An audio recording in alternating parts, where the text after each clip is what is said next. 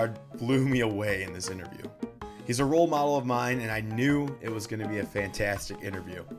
His cultural perspective, combined with so many years of experience, makes him an amazing guest and an amazing person, to be honest. You have to excuse some of the parts where I'm speechless or nervous, because Mark is the real deal. We didn't follow an outline or script in this episode, we just got right into it, and I appreciate that about him.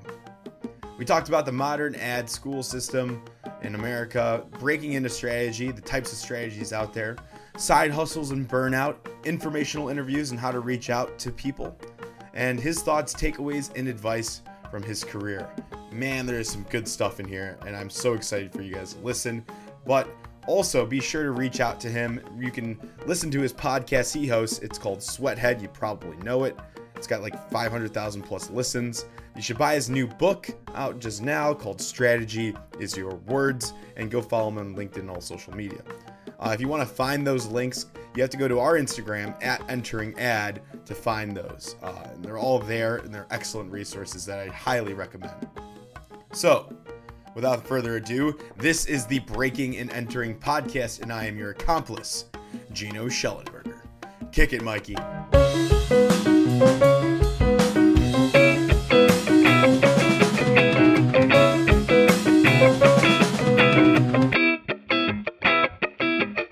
Mark Pollard, welcome to the Breaking and Entering podcast. I'm super excited to have you on today. Gino Schellenberger, or should I call you Gino Schellenberger? That sounds pretty good. I'll just go early with the nicknames, and I've been talking a bit about that with people recently. And the thing about your first name is it is already an Australian nickname, because we often shorten the name and then add an O onto it. So Gino, perfect Australian nickname. I wonder if your parents knew that when they gave it to you. No, I don't. It's actually short. It is a nickname actually for Gennaro. Gennaro is my full name, Italian. Mm-hmm. That's a lot, Gennaro Schellenberger. You got a lot of European influence in those letters there. When I was younger, I was terrified of learning how to spell Schellenberger, which is 14 letters. And it's a lot. Yeah. Well, I'm excited to have you on. And would you be Marco? How would that be the nickname? I'm such an independent spirit that no nicknames are really stuck with me. I've had things like Marco Polo. I've had Marky Mark. I've had Marcus Aurelius. I've had Marcus. There's not a lot that really sticks, but I go early with a nickname. So I was a bit disappointed to see that your first name is a nickname. I feel like different friend groups have different nicknames, or different people you're surrounded by, spheres that might have different names for you. Is that true in your case? Sort of, but I always move between groups. So, I've also been in the same relationship for 20 plus years. So I'm not out there. I wasn't out there in my 20s, like making a ton of new friends, except through like the music industry that I was a part of. But yeah, like my name, maybe Polly. There's a few, but they don't really stick. You could do a Shelley with yours. Mm-hmm. Yeah, Shelley is one. Do you get that? Yeah, I get G Shelley. That's a big one. There you go. Well, cool. Yeah, I mean, I want to talk advertising with you. Like I said before, talking to all my friends and seeing, being a follower of your podcast, you were just responding to a simple, do you want to come on my show? And you saying yes was quite fantastic. And, it's kind of, I think it's kind of amazing nowadays, the willingness people have to show up on these types of things, or just have these conversations. As students, we could be intimidated by reaching out to high profile people like yourself. So I was just shocked when you said that you'd be willing to come on. Yeah, well, there's a couple of things. I definitely relate to I think it's a fact, or the thought that it's a little easier than ever to get people who are out on the internet. I don't know if I'm high profile. I just have, I'm an introvert with social needs. So that's what the podcast and a lot of my writing is actually about, seeking validation through words and ideas. And, otherwise I'm relatively a distant character, but I grew up on the internet. I've been doing the internet since I was a teenager. And the thing that I loved about it is that you could get access to people that you'd never get access to elsewhere. And for me, it was like in the mid to late 90s, I started making websites about rap, like underground rap, and then I took over a hip hop radio show, and I was interviewing people like Ice Cube and Flavor Flav at a really young age. That's so And part cool. of it was because of the phone, but also people assumed that I was 5 or 10 years older, and because I have a deep mumbly voice, they also would have kept assuming that I was older than I was. But I was doing stuff at the age of 19 or 20 because of the internet. And so I think it's, for me, it's not even like, should I do this? It's just, if you can make yourself available and someone's interested, why wouldn't you?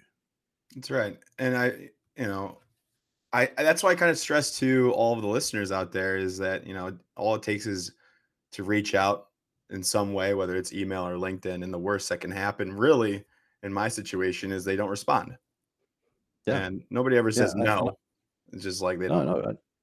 don't respond. And most people respond to me these days when I reach out, but I also wanted to mention that I do think the advertising industry itself, and it's generally pretty cutthroat. It's pretty competitive and sometimes elitist. And sometimes that elitism is actually built in because in some countries, the advertising industry has been formed mostly by people in the upper middle class and sometimes the upper class.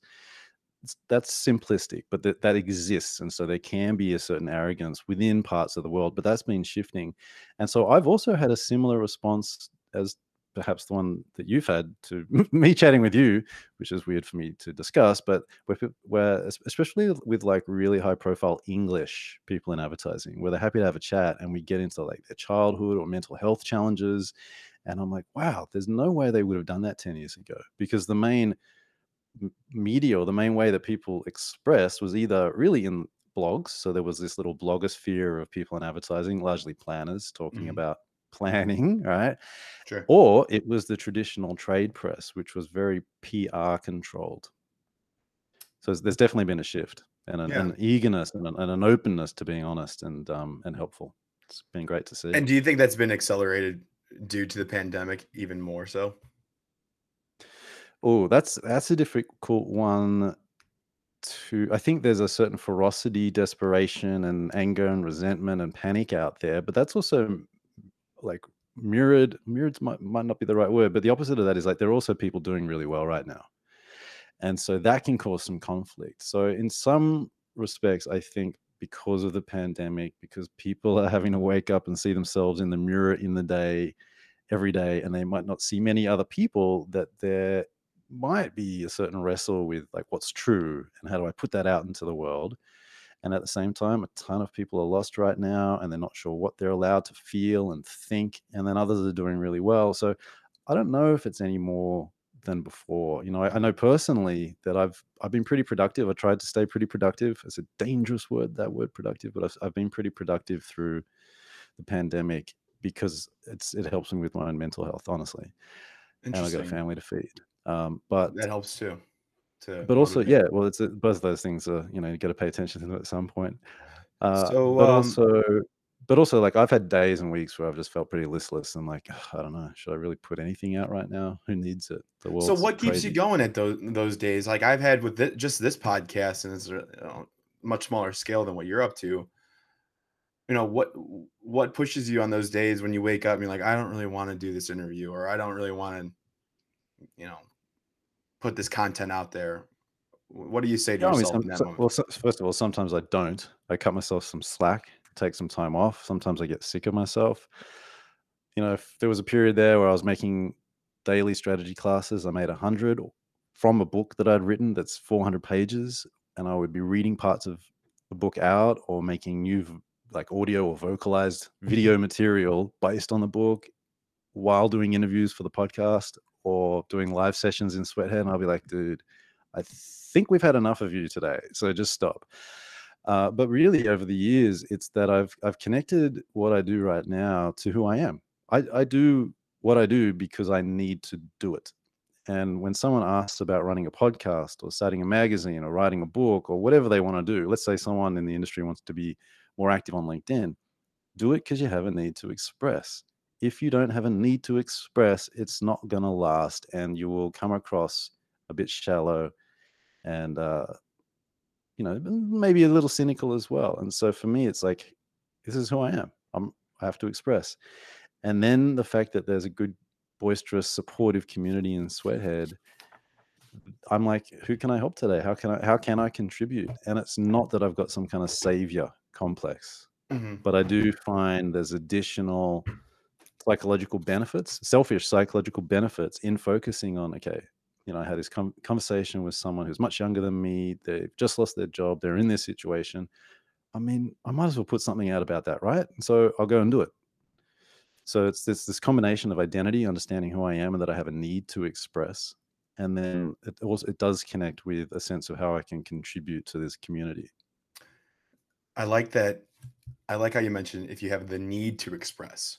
And a lot of times in these interviews, guests will talk about how you need to have a side hustle, especially for those who are recent grads or students in general in college. Is this true that you need a side hustle? You need to have something to show to get into the industry to break in that first job, and that need for Yeah, expression.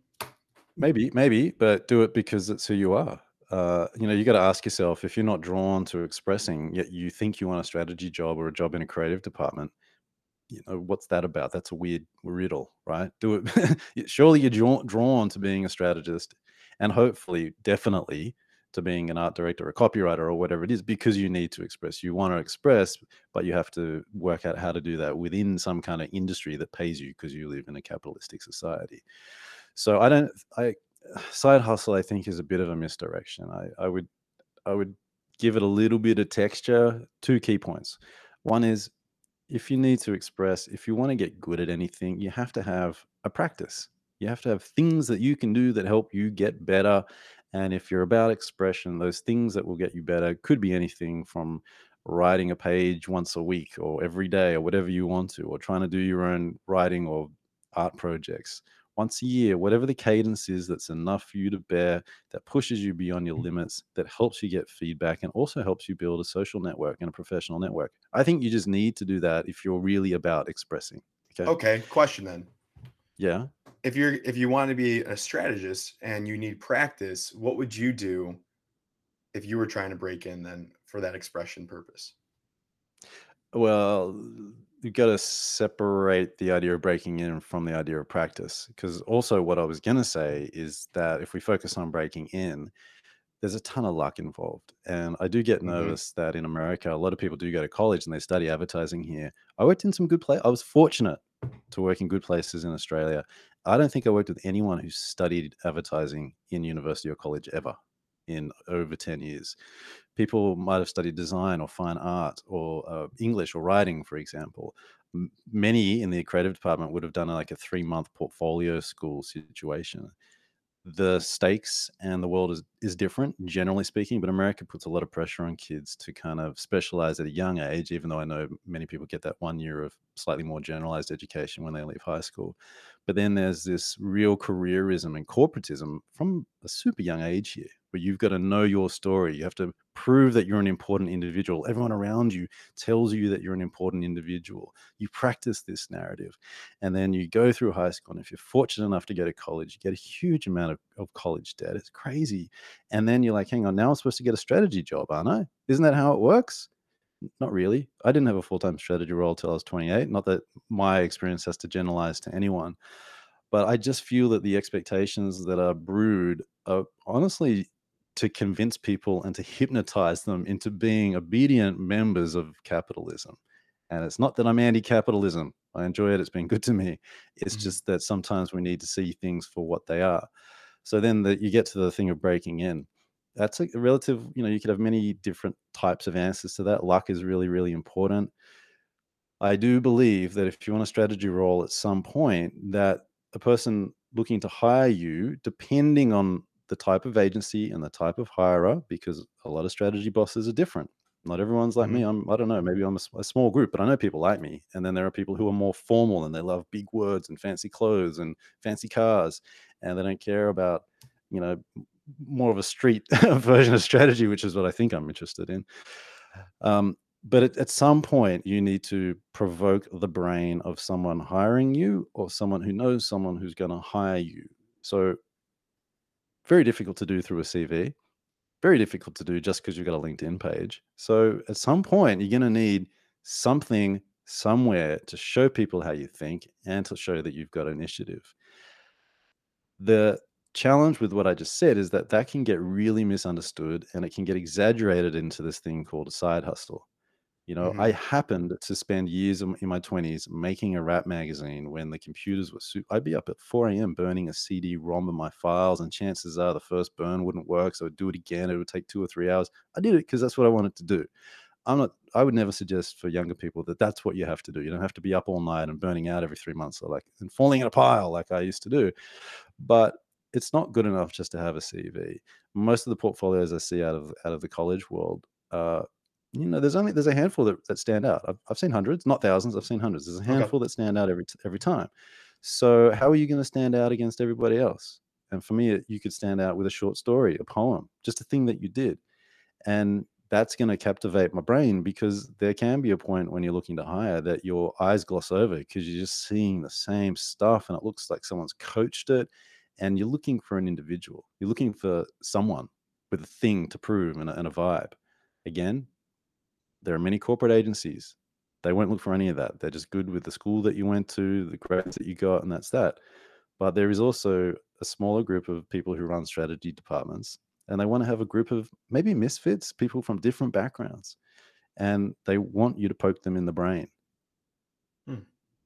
So side hustle, that could be too punitive. It could like be like, because the other thing I was going to say is that, sometimes people can't afford the time or money if there's money involved to put into a side hustle. You might be Right. taking care of an elderly loved one, or you might be working 3 jobs, or you've got $70,000 in college debt and like you're just exhausted, or you're going through difficult things in life. So that's where I think side hustle by itself it's not wrong. It's just a bit exaggerated and a bit of a red herring. The thing is, at some point, you got to turn someone's brain on, and the traditional tools of CV and possibly portfolio aren't always enough to do it.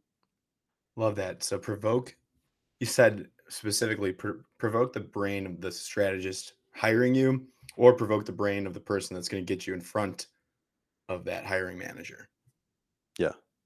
Yeah, so Interesting. I guess there's this thought that I've played around with. So I've been to a bunch of colleges and also advertising portfolio schools, and I've done talks and for weekends or just for a night.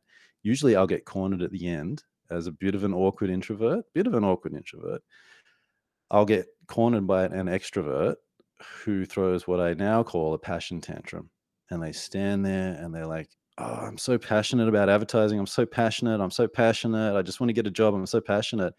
And, there's part of me where I'm like, "Whoa, I get it. This feels really abusive, though. Could you back off and allow me to talk to some of the introverts who are, like, standing behind you?" And here's the thing, all I'm gonna ask you is and first of all, if, like, you just want a job, it's a bit of a weird way to approach someone who's just come off a stage.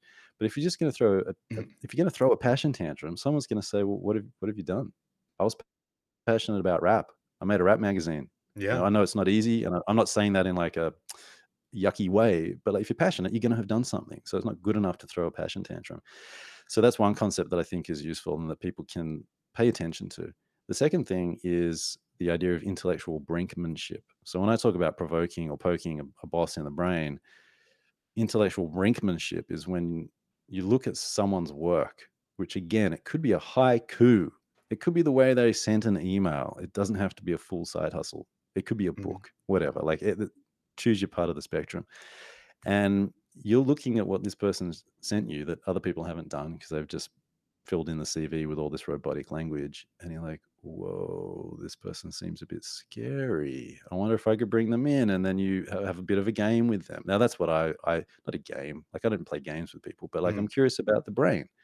But again, I'm different to a lot of people who are more about dominance and control and top-down hierarchy. I'm more like more interested in flat hierarchy and allowing people to explore the things that make them good and make them excited. And then the third concept, when we talk about getting someone else to make a recommendation, really comes from something that we know is true that we can point to in research. But there was a book called Obliquity by John Kay, and he was an economist who quit that world because he said, I just spent 20 years making financial models to prove decisions that had already been made. And obliquity is a fancy abstract word for basically the word indirect. So, as far as he is concerned, the indirect way is the way. Now, you all know that. It's when you hit someone up on LinkedIn and say, "Hey, can you introduce me to my boss?" that's a version of the indirect way, but it's better, I believe, to also have something that person could pass on that doesn't feel Mhm. so transactional. Like, here's my haiku. So there's a few concepts that come into play with the stuff that we're talking about. Oh, so let me just with the being obliquity being indirect then, you say that's better than, just going straight for the target person? Do what you want, Yeah. test it. Obliquity indirect is very useful, and word of mouth tends to be the number one most reason that people buy things Yeah, in many categories. especially for Right. for Gen Z, Yeah. word of mouth. I think it's for everyone. I think it's for the majority of categories. But you know what? I've Yeah. never seen an infinite breakdown of research about word of mouth and how it influences Yeah. every single purchase that's ever been made. But it's up there, right? It's the same dynamics at play. So I think with a lot of things you're saying, and you've been to a lot of different countries and you've seen how different ad industries work in these different countries. I want to go back to kind of like the US and the approach that they have for students at and your freshman year of college. Um, and I want to tell you about my experience real quick and maybe how we Mhm. can break that down and approach it from a different cultural thought process or from a way that you would look at it. So I think Mhm. you start off in college, and that's where I went to school, which nothing wrong with that. But the way that they kind of train you and um, carve the path for you is it the end goal is to become a strategist at a mid to large traditional ad agency. And that's kind of like the path that they teach you. You can, if you're real creative and you know that at an early age, and there are routes that you can go to specialize in that. But for the most part, if you're not super creative, you're not taking those creative classes with Peter Sheldon, you're going straight into strategy. So, is that how most schools that you've traveled across the country operate, where they kind of hold your hand into a strategy at a traditional agency? Maybe I don't even know because usually when I go around, I'm like, how does this work? Because I've never really seen it before. And from what I understand, you can see the advertising class sitting in different kinds of faculty. Is that right as well? Like maybe it's in media and communications, maybe it's in marketing and business. I don't really have enough knowledge. I've spoken to a lot of people about it, but mostly I'm just like, honestly, is this a good thing? To Mhm, be specializing in working in advertising at such a young age when you could be studying psychology or philosophy or maybe economics if you're numbers oriented, which is what your peers in England would be doing. Like the amazing and challenging thing about England is, to be simplistic, a lot of the people at that age that get into advertising or that have gotten into advertising, a lot but not all, have gone to Oxford or Cambridge. So like your mhm, Yale or your Harvard, right? And they've studied the, classic philosophy, etc. And they're often extremely articulate, and they've had to debate. And that's why there's a certain intellectuality around the English advertising world, from what I understand, and also because many people came from very fancy backgrounds as well. That's quite different to America, where America as a country is much more about execution than thinking, and that I think is historically accurate and written about. And I'm not saying that either is better than the other. So then, when it comes down to advertising in college, I everywhere's different. I couldn't break it down. I've not researched it, but I would just hope. First of all, I feel for professors these days. I know there are professors who aren't that good or lecturers who aren't that good, but you've got all this rate my professor stuff. I mean, God, yeah, imagine just having an off class because someone in your family passed away or you were struggling like with a divorce, and then you get a bunch of kids, 10 of them just dissing you in public on the internet about how pathetic you are. And so you again, education here is about getting a job, it's about certification, and it's about fulfilling this capitalistic dream.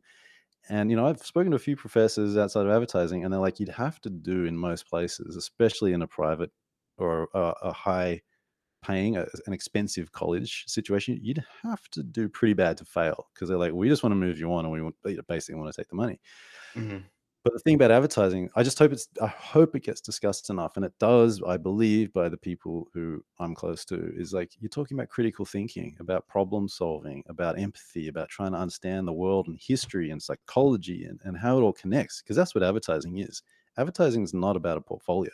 That's part of it.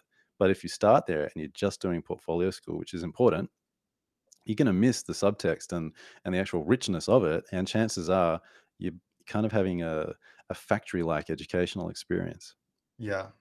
And I think that's the importance then when you're in this curriculum and, at uh, whether at Yale or University of Illinois or wherever you're at, some school in the US, if you're studying advertising, it's kind of known as like kind of like an easy major. There's not a lot of math involved, but those who do really well are those that find out how to apply real world learning.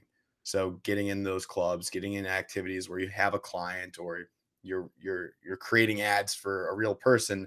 Those are the people that do well in those group settings, and I think that's like where they really get the ball right at where I went to school. Um, that they preach that early on that the curriculum is one thing, but getting your hands on it is the other more important part. Yeah. Yeah. Yeah, that rings true. It's interesting because I feel there's a slightly different hiring pool here, and I do think part of it comes down to what you just said, that advertising is seen as an easy major. A lot of the people I know in strategy and planning in other parts of the world, they didn't do that as a major. Most of them would have gone to university or college. So yes, there's a bias there. There are potentially issues there because that is a very fortunate thing to be able to do in most parts of the world throughout history. However, many of them would have gone on to do masters, or there's a certain intellectuality in them versus this. Advertising seems fun, and I can get into it. It's easy, so I'll do it, and I'll get a job, right? And it's not to say that that's the American experience, but there's a little bit of a vibe No, it's with there. that. It's Yeah, there. It's definitely there for most of your state schools, and you see it in your classes. You can tell some people aren't engaged, and what, to each his own, right? We don't need to pick apart everybody's own experience, but it shows. If you don't put that work in and you don't find that real world experience, you can. Some of your friends don't make it to where they want to make it, or they take different paths that take a little bit longer to figure out where they're going, and that's it's fine, but you got to put in the work extra on top of your classwork. And I think that's pretty universally known for US students. yeah, yeah. And as you're doing that, I think it is worth keeping the word materialism in mind. There is a certain career materialism that comes with American culture. It's everything from all the different titles. And, I've got son starting high school, like all the different labels that people have when they're in one year, and then it's like rising junior, sophomore, freshman. I'm like, why are there all these titles? To me, it comes down to the idea in American culture that you have to be an important individual. And that comes from what I understand, religion. That if you weren't an important individual, if you didn't work hard, you weren't getting into heaven. And whether you're religious or not, that idea seems to be very much at the heart of capitalism, which is to say, historically speaking, from what I understand, that capitalism and religion were pretty connected through the Puritans and the Calvinists. Taking you on a segue there, but everyone does have their own journey. I think it's useful to see this thing not just as this little business career, but to see it as some kind of art and intellectual pursuit, even though you could get lost in those two concepts as well. The idea of strategy, for example, being art or an intellectual pursuit. Because the point of strategy and advertising is to affect the work that appears in public and for that to be effective. Right. Did I lose you on I'm Puritanism? sorry. No, I'm just taking notes, and I wasn't sure if you cut out there, but you know. So, can you recap real quick what the point of strategy is? I want to make that very clear. So the way that I define the word is that it's an informed opinion about how to win. You take information, you form an opinion about it, you are guessing the future. It's a very arrogant thing to do. You don't know the future. A lot of people who do strategy in all kinds of strategy ways and management consultants they think they can predict the future. Maybe you can try to reduce the amount of unpredictability of the future, but you're still making it up. And I think it's really important to acknowledge that.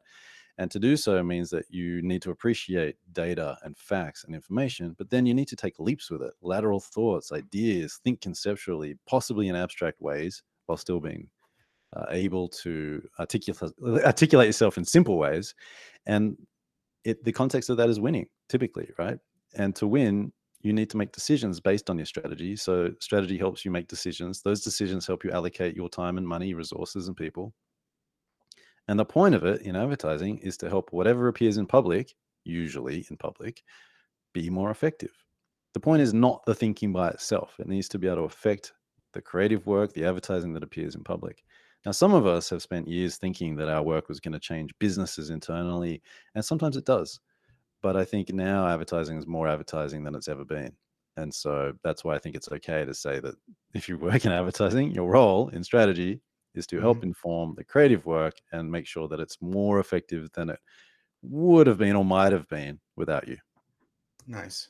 But decisions are a huge part of that, and that's what gets you to make it effective or not. So, and decisions basically, or what I'm going to assume here, come from the individual, and you probably have to know yourself pretty well to make these decisions. So, what type of decision maker are you? What type of strategist are you? How would you characterize your own line of thought in the That's a easiest way different. possible? I might need some examples, but yeah, the way I increasingly see strategy, it's not novel. It's not necessarily novel, but I just see it in a really clear way now. Is that when you're coming up with strategy, you're typically trying to solve some kind of problem, and you do so with maybe like a keyword or two, an organizing idea, an idea that everything can come from, and then there are certain actions or actions you can take, behaviors that you can do that fit with your set of values, and these things form this little operating system for you. So, for example, I didn't really enjoy working in many agencies in New York. Some of them were good. I felt misled, possibly lied to, and gaslit in a couple. And so I could state my problem as, you know what? And here's the thing, because sometimes I would teach strategy on the side, and I was like, I really enjoy this. I enjoy this, but I'm just not enjoying the job.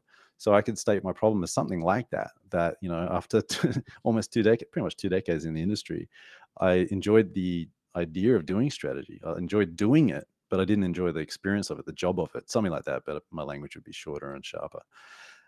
So Mhm. then, how have I solved that? From an identity point of view, I kind of in my head, and I know it sounds pretentious, but I'm trying to shift into this identity of being an artist. And to talk like that might make people cringe. I get it. These are new words to me to think of myself as an artist.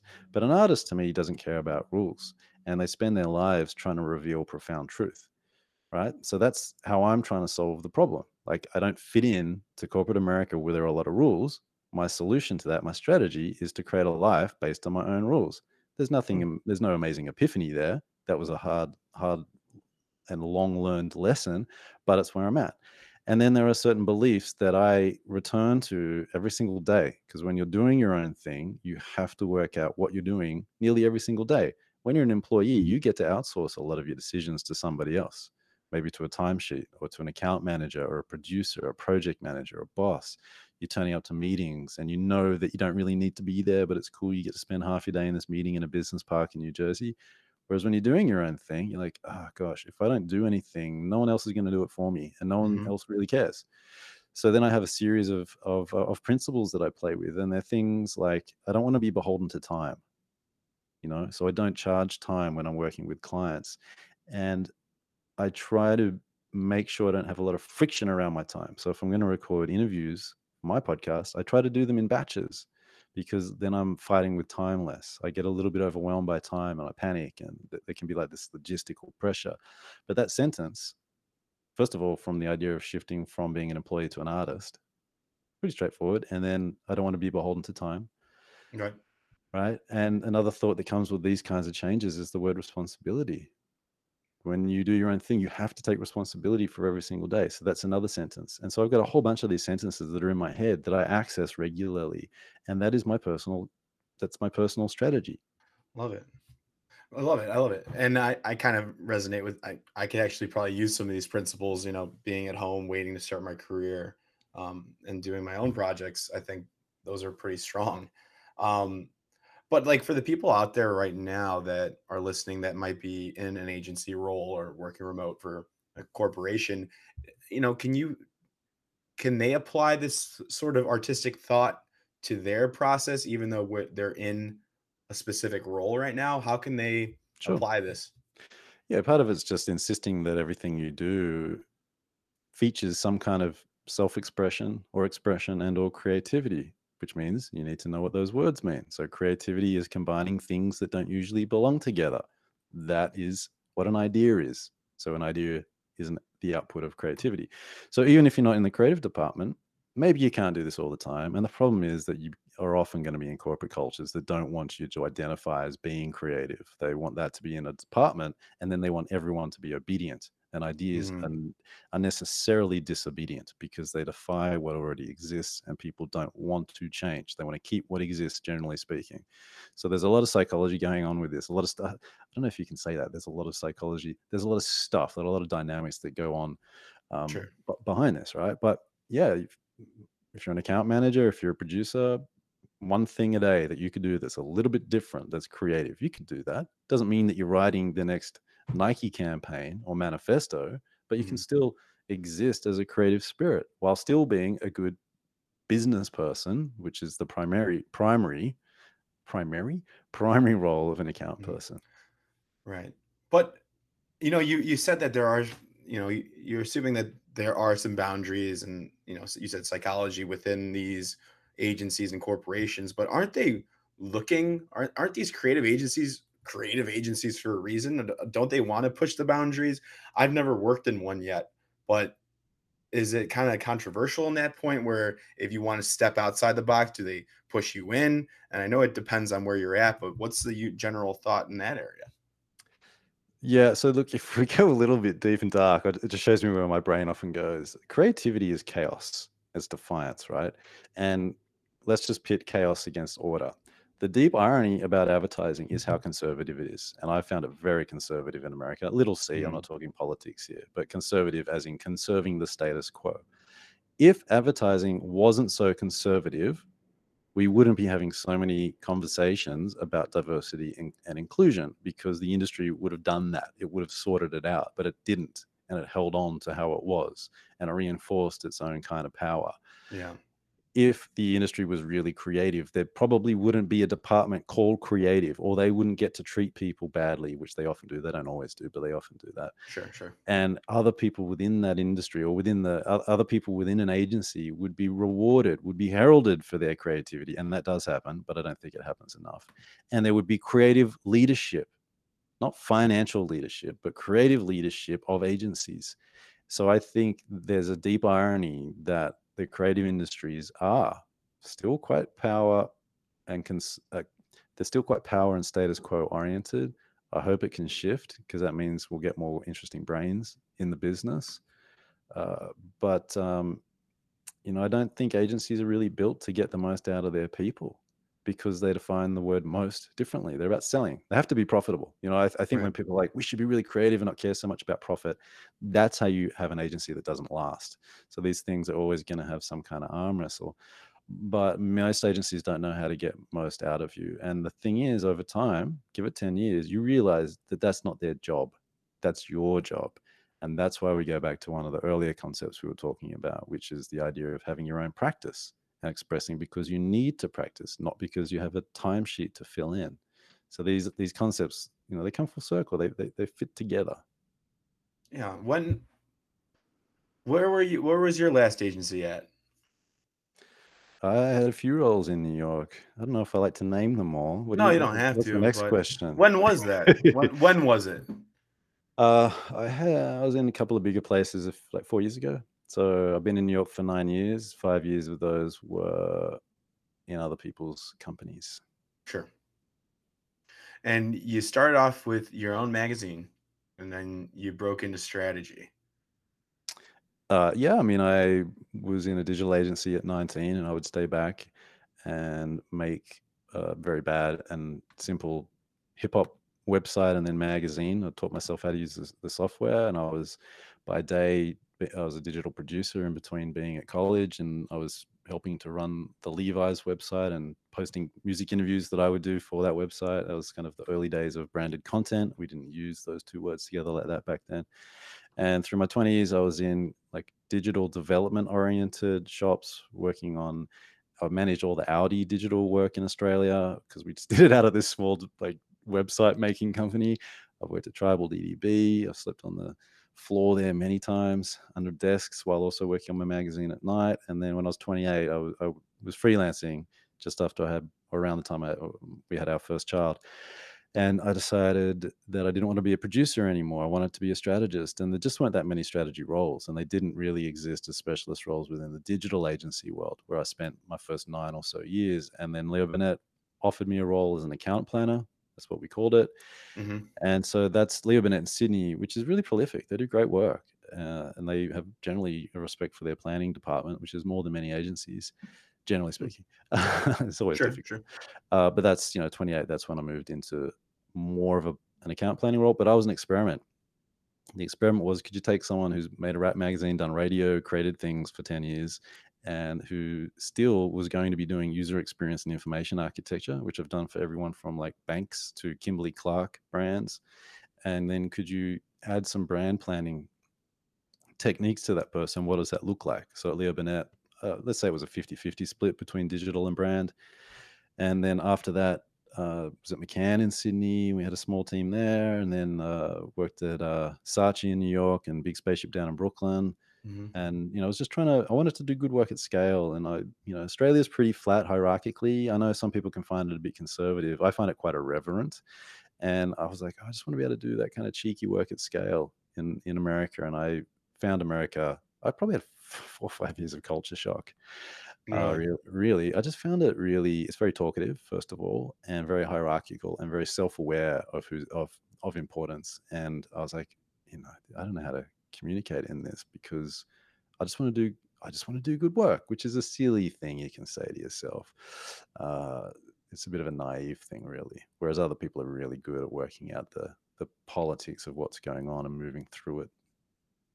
Right, right. I was a bit spoiled by the fact that I'd done my own thing. And so my culture shock was also moving into bigger places, having done my own thing. If I wanted to publish an issue, release a CD, put up posters for an event I was doing, I'd just go do it. And then working in agencies, that all slows down. And then in the US, you fly. I was flying a lot in the US, all over the place. And you're hoping that you can get some good work through, but people have or had different ideas of what advertising was. And then you're in these meetings with 50 people. You could be in Minneapolis one week, rural Eastern France another week, and none of it's leading to better work. And so, yeah, you can try to enjoy it, but that's not what I was here for. So I would get quite frustrated. Was it ever intimidating for you going into those big rooms with like 50 people and flying off, with that culture shock? Yeah, at times. Yeah, it sort of balances weird introversion. I sort of justify my introversion by having a bit of an outsider mentality. So when I go into rooms, even when I was young, I never felt like I fitted in anywhere, honestly.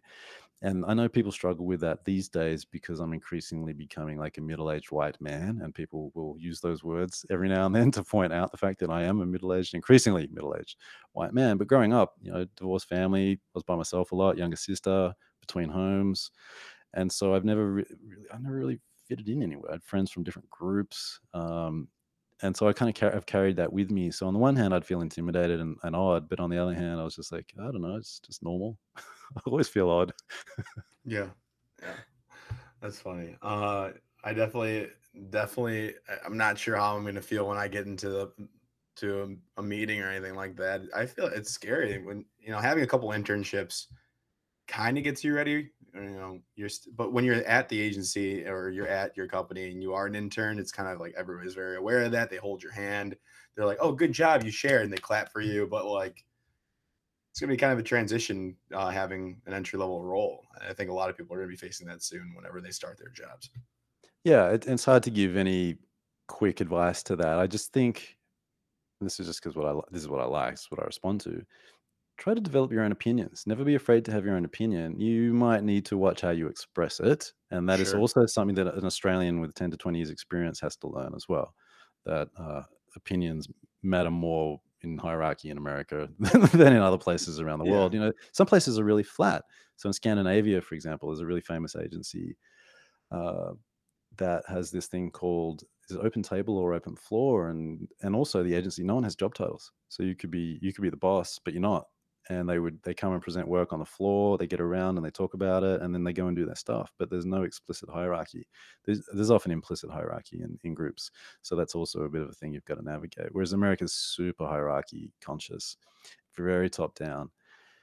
Uh, and so I think it's important just to keep practicing whatever it is that's drawn you to this thing. And I hope it's more than money. But if you're interested in writing or learning about people, researching, keep practicing that stuff on the side where you can, or on the day job. Form opinions, write little memos. Whatever you're doing, write. You need to be able to practice writing, and give yourself limited space. How could I get my thoughts together in half a page or one page but double spaced, and then Hmm. get the thoughts down and make them better, and that's it. And you do that for a few years, chip away at your ability to see patterns and express them. Even if you have not shared them with many people, you will improve. You do need feedback from some kind of mentor, which sort of fulfills the concept called deliberate practice, which is how sports players get good at stuff. They have concepts broken down into small parts, they practice them really deliberately and like it's a live game, and then they get feedback from a coach, right? Right. So there are certain principles that you can apply to this. And then I think realize that some people who are drawn to power are not going to be empaths, and there will be bad behavior out there. From what I understand, I hope this is correct. Relative to the average population in leadership roles, there are something like 4 times more sociopaths, right? So companies are these weird entities that have got the rights of humans. I'm going to lose you on this, aren't I? They've got the rights of humans. We sort of turn them into humans, but they have more rights than humans. And then they hire people who aren't very human to run them often. It's not a diss about every single person who runs a company at Sure, all, sure. I but can. it's just to be aware that there are certain tendencies within companies, right? Uh, and then the people who aren't like that, some people are great. A lot of people are just trying to work it out. And you could be in a room with someone who's super powerful, important, and their marriage is falling apart, their father's dying, and people are just trying to hold on. So as long as you go into it trying to improve, trying to be useful, there's a certain naivety and arrogance of youth that I think is good. As long as you don't throw it in people's faces, then you can have a good career. The one other thing about the career is it's not going to be as long as your peers in other industries, Right. statistically speaking. So that's something that's another reason to stay active with your own expression, because you might hit your mid 30s, definitely mid 40s, and the job's gone. What are you going to be then? Because you're not going to know yourself, because your identity was your job, especially in America, right? Where the job and the career, that is your identity. That's why you talk about it all the time. A number of times I'm in cafes around here and people are talking about their bosses and their jobs, and I'm like, Well, whoa, what is this? well, what about not so much the name of the job is your identity, but I always kind of subscribe to the thought that the role that you had was kind of like your career path. Like if you go all in on strategy, let's say, you can be known as a strategist, and then the names of the agencies are just resume Yeah. builders. Yep. What I've realized in the past year or two, this is my hypothesis. I have no idea if it's original or not. It works for me. Is that it's not even the role, it's your verbs, What do you mean by that? What you've done? what you do. Yeah.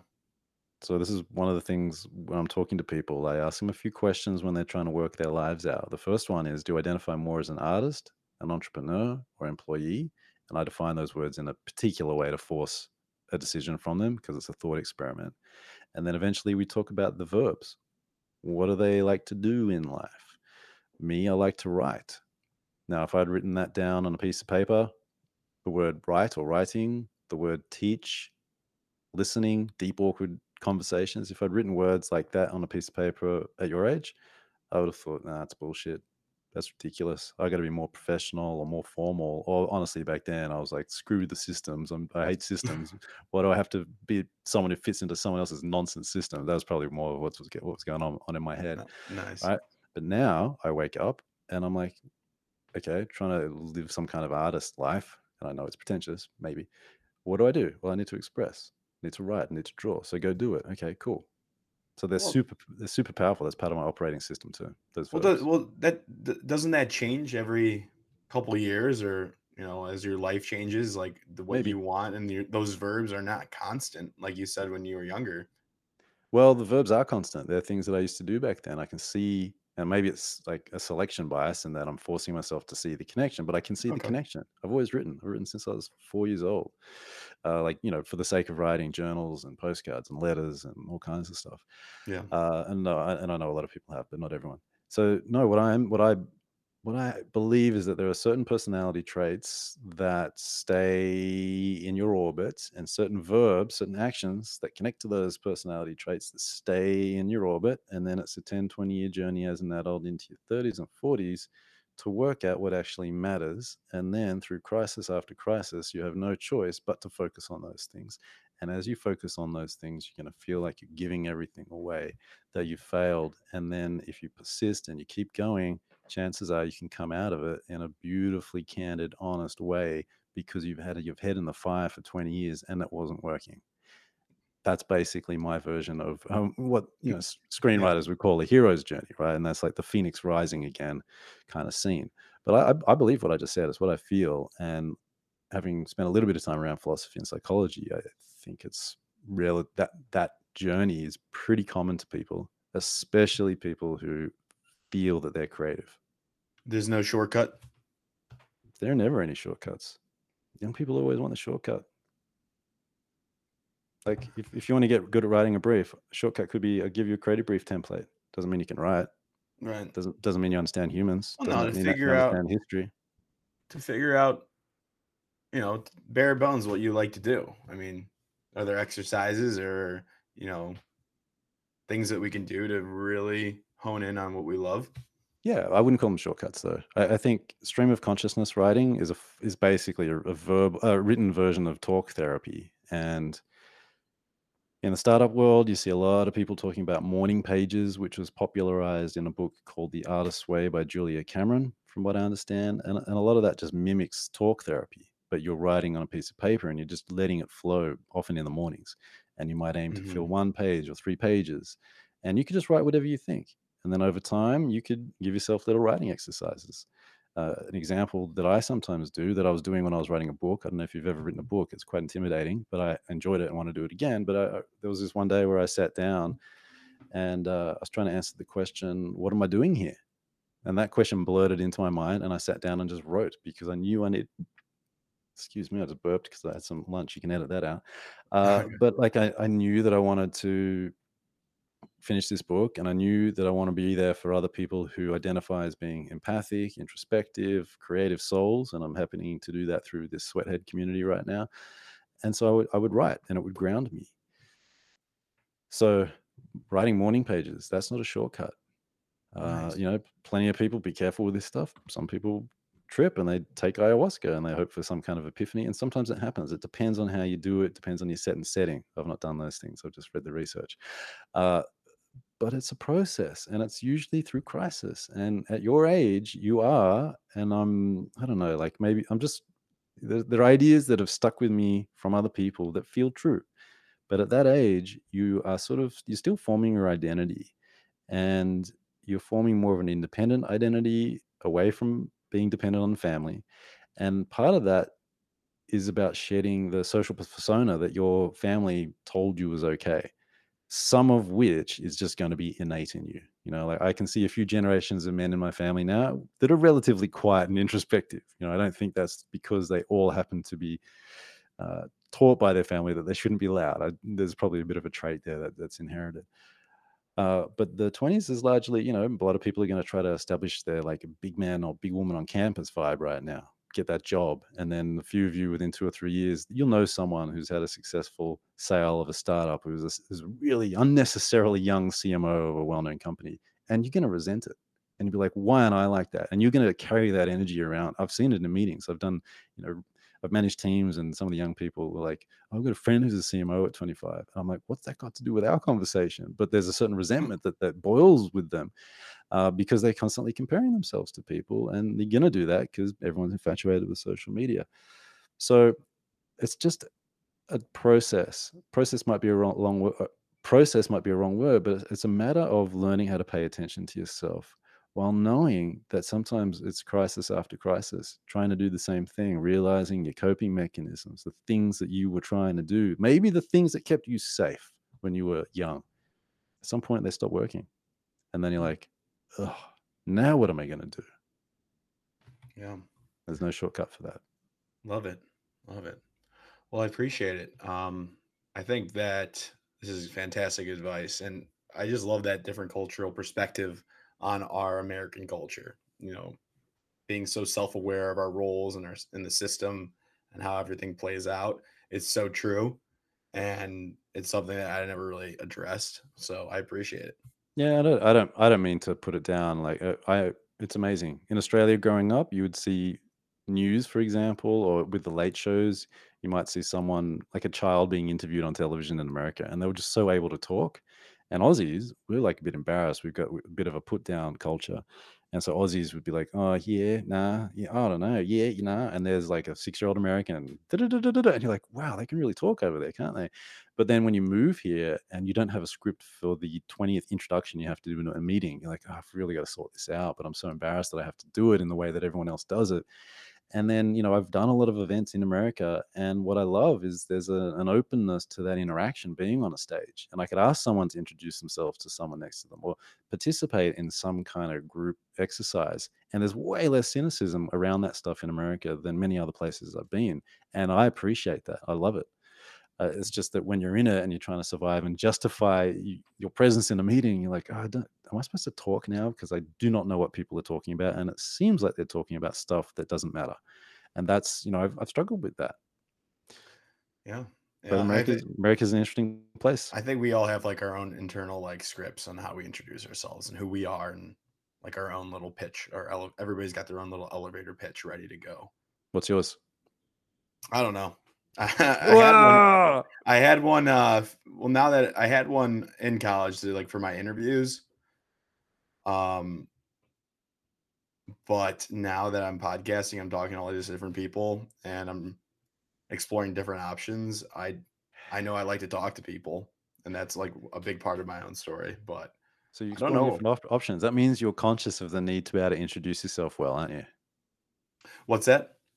So when you say that you're exploring options, you're partly serious, right? With that, and that means that you're conscious of the need to have a self-introduction script. Oh yeah, Yeah, absolutely. I and think you need I one. was not at your age.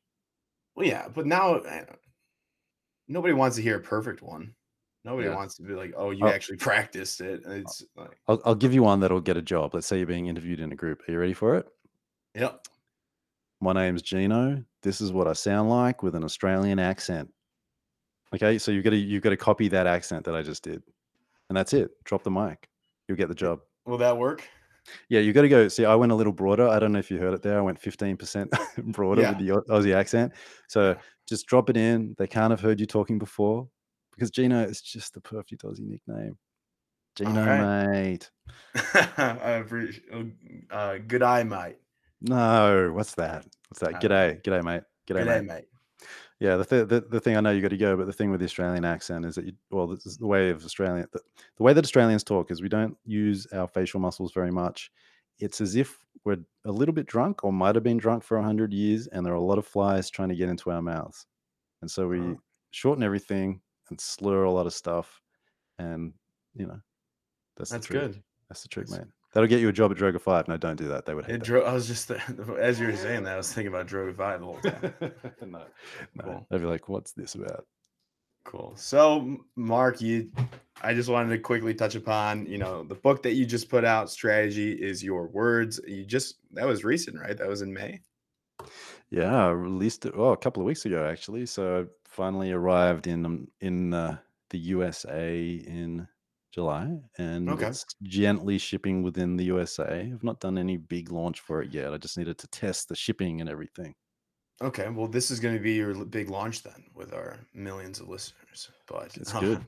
That's good. I hope who's it so. for, this book? I know you got the podcast, you've got your own business going on, but for this book, is it for a specific audience, or what's the age range? What are the demographics for this book?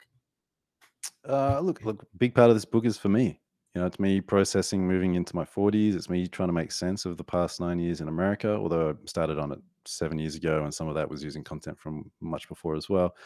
And so I think if you're going to do art, I do keep people in mind. I have a lot of conversations with people in advertising every day, messages and phone calls and all sorts of things. And so when I write, they're in my mind very much. But that's at the paragraph level. But as a body of work, it's for me. It's it's my art. I want to express myself through it. It's not a business book, and I don't like the idea that a business book is the new business card. I refuse to accept that. This is my art. It's weird, and it's fun, and some people will enjoy it. But the people who will get it the most are people who are capable and interested in empathy and introspection and creativity. They don't see those things as deformities or weaknesses. The people who will struggle with it are people who are very concrete oriented and important people. And there will be people who've done MBAs, for example, who'll totally get the book, but it's not really for that kind of real buttoned up, formal, hierarchical person. It's for someone who's a little bit messy and might have been told throughout their lives that messiness is them being broken. Whereas what I believe is that if you pay attention to it and stop judging it, there's probably some pretty good treasure in that mess. Wonderful. It's a quote you, and I hope it's right, but here's how to get good at strategy. Words. Start with words, continue with words, and finish with words. You have one job. Get good at words. Word. That's what I believe. It's what I believe. And it's a really obvious thing to point out. It's something that I point out and people will and probably have made fun of. It's like, duh. But then why are so many strategy presentations so long and difficult to understand? Why do so many creative departments not want to work with strategists or account planners? Why do so many clients mistrust strategists in their agencies or in their in-house teams? And it's not that it stops and starts with, well, hang on. It's not, look, I think words is a big part of it. If you're using jargon and hiding behind big words and a lot of words, it's not a good customer experience, is it? Not a good customer experience of strategy. And so this book is just a bit of a primal scream to get people to try to focus on what really matters. And there's a whole bunch of practical techniques mixed with absurdist philosophy as well. Perfect. Well, I appreciate you sharing, and I appreciate all the advice. If students or listeners of this podcast want to reach out or learn more about you and all of your endeavors, how should they go about that? You can find me at Mark Pollard on Twitter and Instagram, or you can find my book, 100 Strategy Classes, and the Facebook community at Sweathead or sweathead.com, www.sweathead.com. Amazing. And I'll put all links to that in the bio. So that's all I got for you today. Thank you again, Mark. All right, Gino. Good luck with it. It's a monster of a career. It won't last as long as we would hope, but within it, you're learning critical thinking skills. You're surrounded by other people trying to express themselves in the world and trying to fit into the world. And you can learn so much about humanity. It's not easy. You'll probably work too many hours at times, and you need to think about whether that's worth it. But it is a very interesting and career with quite a lot of privilege to it. So best wishes to you and all your friends who are trying to get into it. May you survive it and do more than just survive in it. I appreciate it.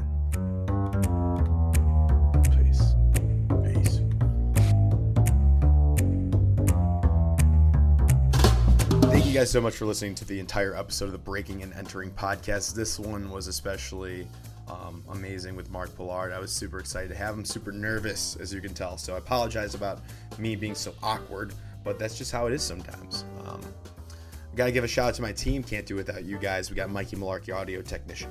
We got Buchan Jung, our graphic designer, who's just killing it. Everybody's killing it, but Audrey Nussbaum, our co-host. We got Kyle Moore, who's our strategist all the way out in Texas. You're my guy. And lastly, we got a new guy, Jacob Rodino, who's representing the student group that's going to be helping us out soon. He's a researcher. Thank you to all of you. Can't do it without you. Love you guys. Next week, not sure what we have, but keep in touch because these guests are getting awesome. Bye-bye.